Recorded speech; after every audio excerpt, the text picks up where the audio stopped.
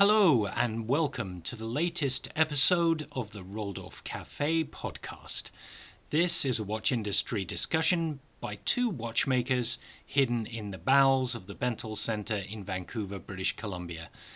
Thank you for tuning in, and we really hope you enjoy the show. Hey everybody, welcome to the ROLDORF CAFÉ. I'm Jason and... Oh, is this my cue? It's your cue. I'm Howie. Thanks for tuning in today, this morning, this evening, whatever it is for you. Lovely people out there in podcast land. It's good. It seems like we're back in the saddle. We're doing another one. Right, 3 in a row. It's 3 in a row. This is really good. Yeah, it's good. Well, there's always lots to talk about, you know. I know. Yeah. So what are we going to talk about today? Okay. Well, our big topic is a little ramble on contrefaire, counterfeit watches. Counterfeit. So we'll get into that in a little bit. Yeah. Let's do a wrist check. Are you wearing a watch? Sure am. Excellent. How about you? No. Okay. I've got it next to me, actually. Here. Oh. I've got it right over here. Nice. Is it on time? According to the master clock in here, yes. Is the master clock on time? That might be a little bit more dodgy. According to my watch, it is. Okay. How about your date? I don't have a date on this one. No date? No. Neither do I. Good. Excellent. So What we've day done is the it? wrist check. But how do we know what day it is, though? Well, I know it's my Friday right now, so that's good. Yes, it's my Thursday. It is, because you're going fly fishing tomorrow. Yeah, we're gonna take go on one of these trips into the wilderness, and over the weekend we decided to get up there on Friday just to make sure, as it is we are in the middle of summer and people like to go camping. I just want to make sure I can find a space. Yeah, for sure, especially before it starts to get really hot and like smoky. Yeah, because it probably will in Vancouver. Yeah, no, we've been very, very lucky, I think, this year. Right. Well, we had lots of rain last week. That was good. Yeah. Yeah, even last night. Yeah, it was fantastic. Very nice. I love it. Yeah, I love it. Vancouver smells so great right after it's rain. Or right as it starts raining. Yeah. And the soil's dry. Yeah. Oh, I love that about Vancouver. Yeah. Vancouver's an awesome place. Come and visit us, everybody. Yeah, absolutely. If you're here.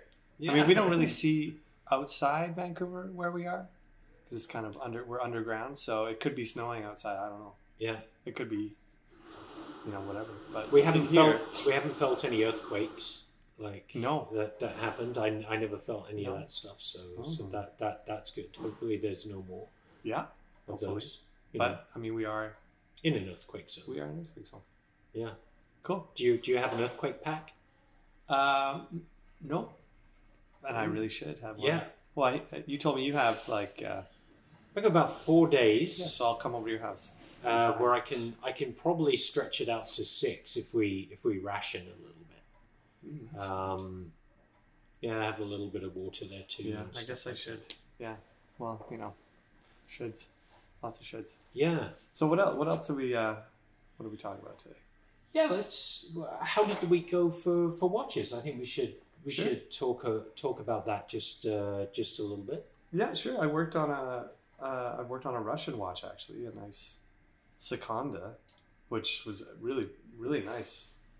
The old Seconda. Yeah, the old Seconda. They don't make it like the Swiss, those Russians. No.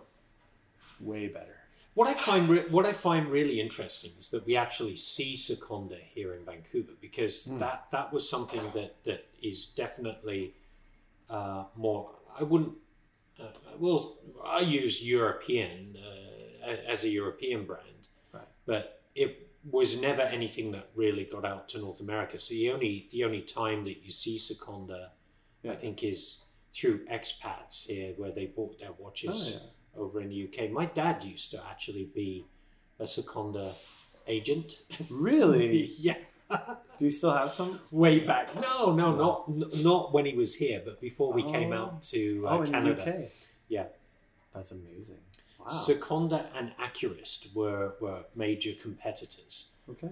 And Yeah, just that Accurist had the edge because I think they used John Cleese for their they did for their marketing. That's a lockdown right there. Yeah. So how was that watch? It was. How did you enjoy it? I liked it. It was so 70s. It was like this big, huge case, probably 43 millimeters big, and then a very small dial, like a regular 30 millimeter dial. So this huge case, and then this like brushed finish and like the very 70s raised markers, and it was a blue dial that had faded to that gold flaky. Oh yeah, kind of like that Hoyer Hoyer. Yeah, wasn't that fantastic? So it was like that. It wasn't working, so I just serviced it and cleaned it up, put a new mainspring, and it's not a chronometer. No, but it's working good. Yeah. Good. Yeah. They built like tanks. Yeah, Russian solid. tanks. It's a solid watch. That was the thing. Yeah. And I think that's generally the thing about Russian watches. They are really solid. Utilitarian and solid. Well, even like the clones that they have, like the 7733 clone, it's like the 3301 or something. The pole shot, whatever. It's exactly like the 7733, but it's just bigger. It's heftier. The parts are thicker. Mm-hmm. It's more solid, right? But you can't exchange. You can't switch out parts or anything like that. No, if it's in different size case, but it's exactly the same design, but just thick, just heavier, beefier. Mm-hmm. Which is fine. Yeah. Is Seconda even around anymore? I really don't know. I think that I've seen newer Seconda like quartz and stuff. I don't think they do any mechanical. Been a bit out of it from that kind of market in the UK, so I don't really know. But I see new Seconda, but who knows who owns it now? Or what's going on with it? I don't know. I haven't looked. There's probably lots of fake Secondas out there. I hadn't thought about Seconda in years until an expat came in and brought one in, and I was like, yeah, I know exactly where that came from. That's just bizarre. The bizarre thing, seeing watches like that all the way over here in Vancouver. Right. But we're metropolitan. We're Canada. We're a melting pot of watches. Yeah. Yes. It's brilliant. Yeah. Good stuff. So what? Oh, and then you had that Omega. You've been. Yeah, I'm still on that. That one's in pieces. I'm putting it together. It's actually funny because we were talking about the Ebel caliber last podcast, and this is the Omega 1040 caliber, so it's almost the same. I think it's an earlier version of that. It's based on the Lemania as well, automatic. So it's got a very similar mechanism, just little differences, I think, because of its age, and and it's still got that center minute recorder, but the automatic isn't as awkward as that Ebel. The Ebel just was it's just so awkward.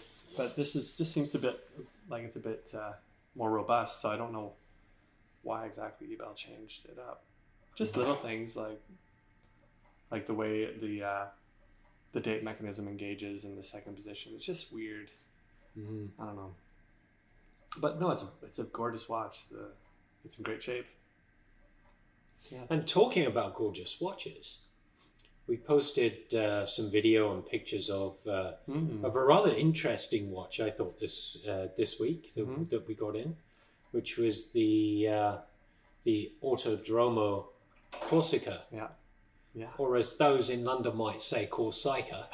I don't know. We'll see. But say no more. What a surprise watch that actually was. That was a really fun watch. Yeah. I remember seeing it when I was down in San Francisco, and just just my eyes being really open and going, wow, okay, and then there's been a lot of interest around that particular watch, and my wife loves it. Mary loves that watch. She's like, "Can I have one?" Yeah. Oh, I love that watch too. That's that one really knocks it out of the park for me. I mean, I like the Group Bs. Yeah. I do. I think it's a killer watch, great design, and I've liked them. But for some reason, this one just it just got right through to me. It was like, what? It's something really sweet about it. Yeah. I don't know. Maybe it's like the throwback colors, like the pale blue and the fuchsia. Yeah. Like it's very hipster, very very Montreal hipster kind of, you know. But you know what? It seems outrageous when you first look at it. Yeah. But when you actually get it on your wrist with the right clothing, Sure. Man, I think that is just like ridiculous. I think it's a great It's summer. ridiculous. It's a great summer watch. It's a fun watch. It is really fun. Yeah. Totally. Yeah. So if you haven't thought about it, people, you know, you've got to find a way to actually see this watch because it presents so differently in person than what you see in the pictures. And if you can't think of what you'd ever wear with it, the blue shirt, something white, just make that watch pop, and you're back into the Miami Vice feel. I think it could be one of those, you know how watches, we talked about watches as accessories to what you're wearing? Yeah. You can almost like accessorize what you're wearing to the watch. Yeah. Yeah. How about that? It's amazing, right? Yeah, I know. And it was so lucky that I did actually happen to have a pair of white jeans and a blue shirt. Of course you did. The blue shirt that I actually got for a Nomos event when that we did at Granville Island for the release of the. You had like an Aussie hat on too. Yeah, that's right. But oh my God, I even had the clothing for it, being the 80s kid that I am. So what do you think about their marketing for the watch? You know what, I loved it. Yeah. In a word or 2 words, 3 words. I loved it. No, I think the most interesting part about that marketing, the advertising, the imagery for that was the lit cigarette. Yeah. I think for most people that actually stopped and recognized that fact, it was most definitely a change. Well, it's pretty I don't think it's on their website on that image. So if you go to Autojomo website, you'll see that. I think if it's still up, probably. Yeah, it is. I don't know if it's in the outside marketing. Like I don't know legally if they can have a cigarette to advertise their product. Yeah, I don't know, but it fits. It fits fits the era of the watch. Being a Group B, it's just absolutely stunning. Really is. Yeah. And so we had that, and then we had another bracelet watch come in. Right, the Nomos. The Nomos. Yeah, I did a little video review on that on our Instagram. If you want to see the bracelet, you can check me ramble on about it on the Instagram. Yeah. And that was fantastic. That's a cool bracelet. Yeah. I mean, these facets, it's similar to the Group B bracelet where you got these sharp facets on the bracelet. And I like it. I like that it's a newer kind of style. Mm-hmm. I mean, it seems like it's, I don't know how, is it an older style or is it fairly new? Like, can you think of older bracelets with that kind of? No, I can't. But kind of like panels where it's like the flat panels, right? I gotta say it reminds me of a mirror ball. Mm-hmm. You know those disco ball? 80s disco balls. Yeah. Oh, and it does reflect. Like it really grabs the light nice. Yeah. Yeah. Yeah. That watch will look great in a club. It really would. I bet you it would glow under black light. Yeah. Oh yeah. Yeah. It would just be gnarly. See, I used that's an 80s. That isn't 90s, it would be 90s word. Rad. Yeah. Yeah. That was just awesome. Yeah. I love it. Yeah. I love both of those. Really, it's exciting. Really, really cool. I like Autodrome a lot, and I especially like the stuff he's putting out lately. Yeah, it's really cool. Yeah. So why don't we take that cue and sort of jump into the meat and potatoes? To the meat and potatoes and talk about those counterfeit contraband watches. I think when we started kind of doing research on this, we kind of noticed, or we kind of thought about just the word counterfeit, how it's kind of, the word hasn't been in vogue even. People aren't saying counterfeit. People are changing now. They're saying replica. They're saying homage. You know, well, homage is a different thing. Homage is, you can market your own watch and make it in homage of something in else. homage of something But else. then there's there's fake, there's replica, and there's counterfeit. Yeah, and that's interesting in itself, that word hasn't been used very much, because counterfeit really does press that button that sends up that puts the red light on that goes illegal, right? And and whenever there's something illegal like that, there's something else that's shady and dark kind of attached to it. We can get into that in a minute, but let's talk about the word for a second, because I mean, it's kind of a 14th century take. It sort of started in the 14th century in France. The two words. There's a little bit of Latin in it at that point, being contre or contra, which is against, and faire or fait, meaning as the verb to do. Yeah. So to do against. So it really has that kind of heavy overtone to it. You're doing something against something.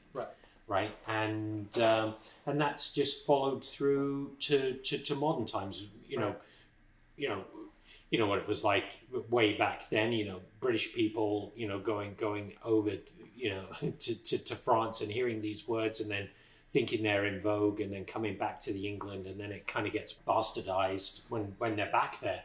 But that's basically it. It's counterfeit, and it's a nasty business. It really is. Well, it's definitely gotten worse. I think if I look at sort of like if I think of counterculture, or I think of counter, things like that, punk rock, these things that are sort of like against the status quo of things. You're like, I don't like how this is done, so I'm going to do it go against it, right? Yeah. I don't know if that applies necessarily to nowadays to counterfeit, to fake. Maybe in I don't know, for me, when I first started getting into watches, it was really like, why would I see the allure of spending a fraction of the price on something that looks the same. You like a style of something, and you're like, well, why would I spend $5,000 on something when I can get it for, you go to New York and Chinatown and get it for $50? It looks exactly the same. Why wouldn't I? And this is a culture that is an interesting thing that we don't talk about. We don't have a good conversation about this generally with people, being like that your money is your vote in how the world works. Yeah. And if you're, that's very well said. Yeah. Honestly, it's very true. If you don't look to where your money goes, as you spend your time getting it. Yeah. And then you don't look where it goes, it resonates. It's like, it has an effect. And this is the thing that as I've gotten into watches, obviously, I've learned more about what the industry of replica, fake, counterfeit watches are. Yeah. And it's a hard, nasty thing, man. It really is. So I guess the first very, very obvious question is, why would you buy a fake? Why would you buy a counterfeit watch? Right. Well, it's ignorance, I think, is one reason. Like I said, when I started getting into it, I was like, why? I didn't know.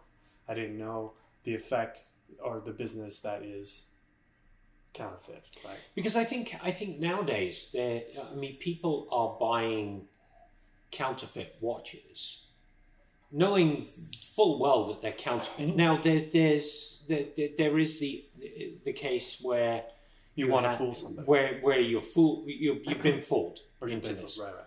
And we'll get into that in a minute, because there are people that are producing watches that can very clearly fool people, right? And that is their intention, and that's maybe point of pride, even point of pride, to be able to create a replica, a clone of a particular movement and case. Not necessarily. It may not. Its intent may not be there to actually sell it as the real thing, but the intent is there so that the purchaser can actually fool other people when they're wearing it. Right. So there's that aspect of it. So there's two sides of that coin. It's the intent to fool the purchaser into buying something, and there's the intent that the purchaser is going to use that product to potentially fool somebody else into believing that it really is real and it's on their wrist. Yeah, and that's to me, if that's your intention, is to try to make other people think you are not who you are.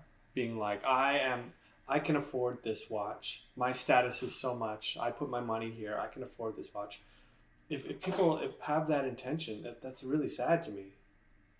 That's what they want to come across. They want people to think that there's something they're not. Right? Very clearly. But I think this talks to a much bigger general problem in society nowadays, where we see, it's just came up in the news just recently this week too, about influencers.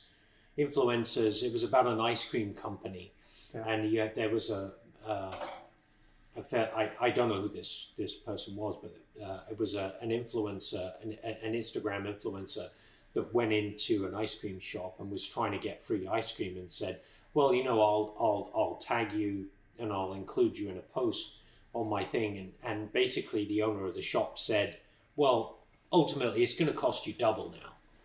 And totally pushing back on the influencer, going, hey, come on. So I think that we might be getting into this stage where people are starting to push back on that kind of thing now, and so tying that in with counterfeit watches or watches that are being built as clones to fool people. I think there needs to be some pushback there, because it's big.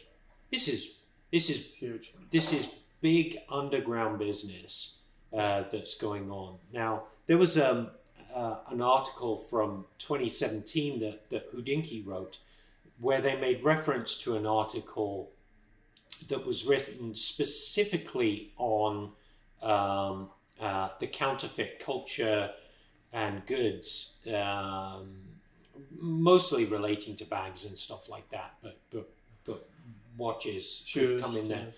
But there was, that they referred to a statistic from 2015 that $1.77 trillion dollars is spent in the global trade in 2015 on counterfeit products. That's so huge. To put that into perspective, in that year, that was either equal to or bigger than the GDP of Brazil. Mm-hmm. That's stunning. Now, what's happening with all that money? What's happening with those trillions of dollars? And this is where it starts to get into kind of a shady area, because that other articles went on to show that, there was there were direct links into purchases for weapons and stuff like that actually went into the Charlie Hebdo massacre. The counterfeiters making money to buy where those guys are selling this stuff to actually buy guns, and that's on a very outward sense. But then you're looking at what it is to produce these items, and where they're actually being produced and how they're being produced is as nefarious, disturbing. Yeah, what was it that specifically about the factories that are making these products? Those same factories fill their quotas from these luxury brands, and then they just keep the machines going, and they just keep making more stuff and selling them. So those made exactly the same way, same machining processes to make counterfeit stuff. Yeah, absolutely. Crazy. There's that, which and sort of then the conditions in which these workers in these countries are actually forced to do their work. Right. I mean, there were reports of, documents being withheld so people couldn't actually go and get another job somewhere else. There's, the typical stuff that you've heard reported upon for sweatshops and child labor, right. Stuff like that, which is really bad. Which is really not just bad; it's unconscionable. It's heartbreaking. But that leads to what I think. You said these reports that we've heard, that we've all heard, right? We've all heard about it. But why are we still buying and supporting this? Right? Hubris, in some ways, right. Especially for people that are spending large amounts of money on clones, right? Where, everything's being cloned from the case to the dial to a movement where the watch is being sold for upwards of $1,000 US. Right. Because the machining of it is challenging. And technology has just moved that way to enable it. Right. That type of thing happens and people are willing to pay that kind of money, not thinking about all the knock-on effects from this. Yeah. Now, I'm not going to get into a conversation here about costs of watches and stuff like that, and how bigger brands and the price of watches are really high, and if these people can make clones at that particular price. I mean, that's a whole other separate conversation. But just the mere fact that that these products are out there and people are willing to put a watch on their wrist and pay that kind of money when you can go out and buy many watches for $1,000 US. Yeah, many great that watches. are really legit. And just as beautiful. And yeah, it then boils down back or goes back towards that sense of hubris. And that sense of just like of trying to impress people to think that you're something that you're not. Yeah. Really. Yeah. I think. I know, and this is coming off potentially a bit preachy, but the thing here is the underlying aspects of all of this. I think the fact that there's fraud involved, the fact that some companies are willingly turning a blind eye potentially because they're earning plenty of money on this. On the transactions, in transactional costs. So where it is an online cultural thing where you can actually be able to buy a counterfeit watch, and because it's not being brought into the country in bulk, it's actually slipping under the radar in single shipments. Right. Mm-hmm. So, I mean, this benefits the shipping companies. Yeah. Right. FedEx, UPS, whoever, they're not going to do anything about it. The national postage companies for each country, they can't see it, right? But they do benefit in some ways because it's going through their system. It's just the fluid. It's just money circulating. It doesn't matter on what it is. It's just money going in and out. Yeah, but when there is a counterfeit good there, if a company, an online service turns a blind eye to it or tends to turn a blind eye to it because they're actually earning fees out of it, that then sort of that it becomes very diabolical, really. Well, it's also it's the separation that corporations often have, where there's all these different layers of separation from who's responsible, right? It's like, nobody wants to take responsibility for it because it's a collective responsibility, right? Yeah. I don't know. It's upsetting. My question is what's next though, when it comes to, as a watch lover, the future of watchmaking and watch purchasing. If you like vintage watches and you want to buy a real watch, because the counterfeiting is getting so good, Where's the insurance? Where's the what's the step to ensure what we're getting is real? And are some of these parts part for part exchangeable? Right. And that then brings up a whole other thing where now can you really be so sure? Right. And I'll play devil's advocate at this point, and then it's just like, well, if these big companies are not allowing parts to get out into the mainstream, right? So the are they not feeding into the? Are they not feeding into it? Well, that's a whole other thing, isn't it? Yeah, it is. So in many ways, it pushes back on those brands to actually go, well, screw it. Maybe we need to open this up a little bit more so that people are actually using real parts as opposed to cloned parts into their real watches to put into their real watches. Well, that's the thing too. It's like, for example, if you send, maybe in 10 years from now, you send a watch back to Rolex and it's been serviced and a fake part is being put into that part or into that watch, and then they service that watch and they don't discover that fake part because it's perfect, right? Like how are they? Then they're playing into that as well. Then they would be playing into that as well, sort of like perpetuating. Yeah. Because they don't have control. Because it's going to get to a point where these guys are manufacturing the parts exactly, and there will be no way to tell, because it's going to be exactly the same. Yeah. I mean, Rolex is very guarded on their manufacturing processes, extremely. Yeah. But it's almost like the fact that they're so guarded makes people that much more interested. Yeah, and this is the whole point. I mean, these companies that are making clones are bragging about how well they're doing. Yes, and how they're going back through the engineering process, where they're taking these watches apart and, analyzing the materials and cloning the materials. Yeah. Right, to be able to do this. So it certainly is a precursor to a dilemma here for some of the bigger companies as to what's going on. But more importantly, I think it's about tracing the money, where the money is going when you're buying a fake watch, and this brought up this other point in one of these articles where.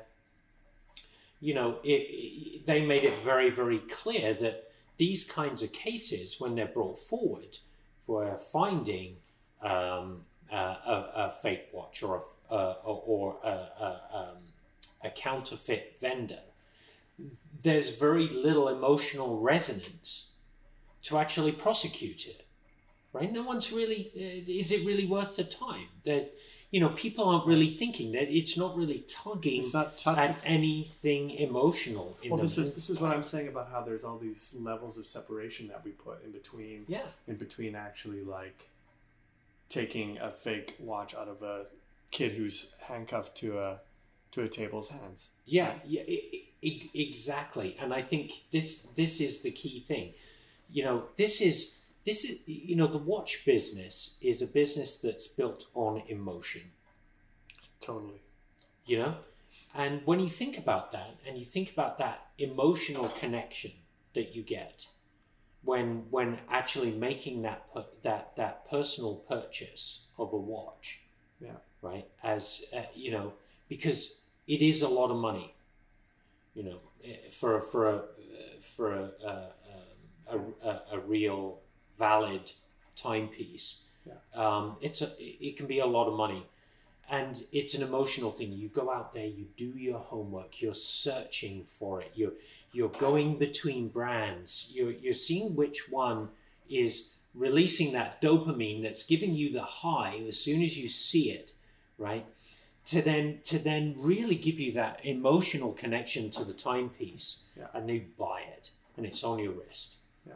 Do you get that when you actually truly think of the underlying foundation of a counterfeit watch? No, definitely not. There's got to be that side of it that's nagging you at that point. Well, it's that high that you get from fooling somebody. Yeah. It's that high you get away, that you feel from getting away with something. Oh, I got them fooled. Oh, this looks exact. This is going to fool my boss or going to fool my friends. Yeah. And then you're just like, oh, but I only paid a fraction. Oh my God, I'm so smart. just got away with it. Oh my goodness. It's sure. Because if you're willing to do that to get a job, what else are you willing to do? It's knock-on effects. I'm not trying to say everybody's an evil person. It's about what you can afford, blah blah blah. But if you can afford to buy a counterfeit watch, then maybe you should be thinking about affording to buy something in your affordability range that you can wear proudly on your wrist and be very genuine about it. Yeah. And just go, yeah, you know what? What's really interesting this week, and you saw this, Howie, was that we have an absolutely lovely customer that comes in every once in a while, and this fellow has a lot of means, right? And he brings in 2 Timex watches, and they're almost identical. And he brings them into his can you change the batteries on these? But more importantly, these are and he's turning around telling us, these are the watches I travel with because I don't want to be targeted, right? With a nicer piece and stuff like that. So he's like, but the important thing here is, can you just disable the alarm on this stuff because it's driving my wife nuts? And it's like he's not wearing a counterfeit watch. No, they're not fake. They weren't fake Rolexes to travel with. Yeah. No. And that is beautiful. That's like, he can afford to put a counterfeit watch on, and if it gets ripped off his wrist and stuff like that, but he's not going to do that. He's going to put on something that flies completely under the radar. That's a really funny. That's because I keep hearing the idea of that's why I have a counterfeit. It's because I don't want to wear my real one when I'm in situations. That's crazy to me. That's totally insane. Because you're going to attract attention one way or the other. If you're worried about that in the first place, then... Yeah. But you don't want to actually lose your real one. You want to still get mugged and still have someone point a gun at you to take your watch that's a fake. You're okay with that as long as you're not losing your real watch. Imagine the psychological devastation to a person that actually has their wrist macheted to get a fake. Ooh! That hurts! That'll leave a mark. Right? Then it makes you rethink the whole thing. You're like, I wish it was the real one. Yeah. At that point, because I lost a hand to it. At least you got a story there, right?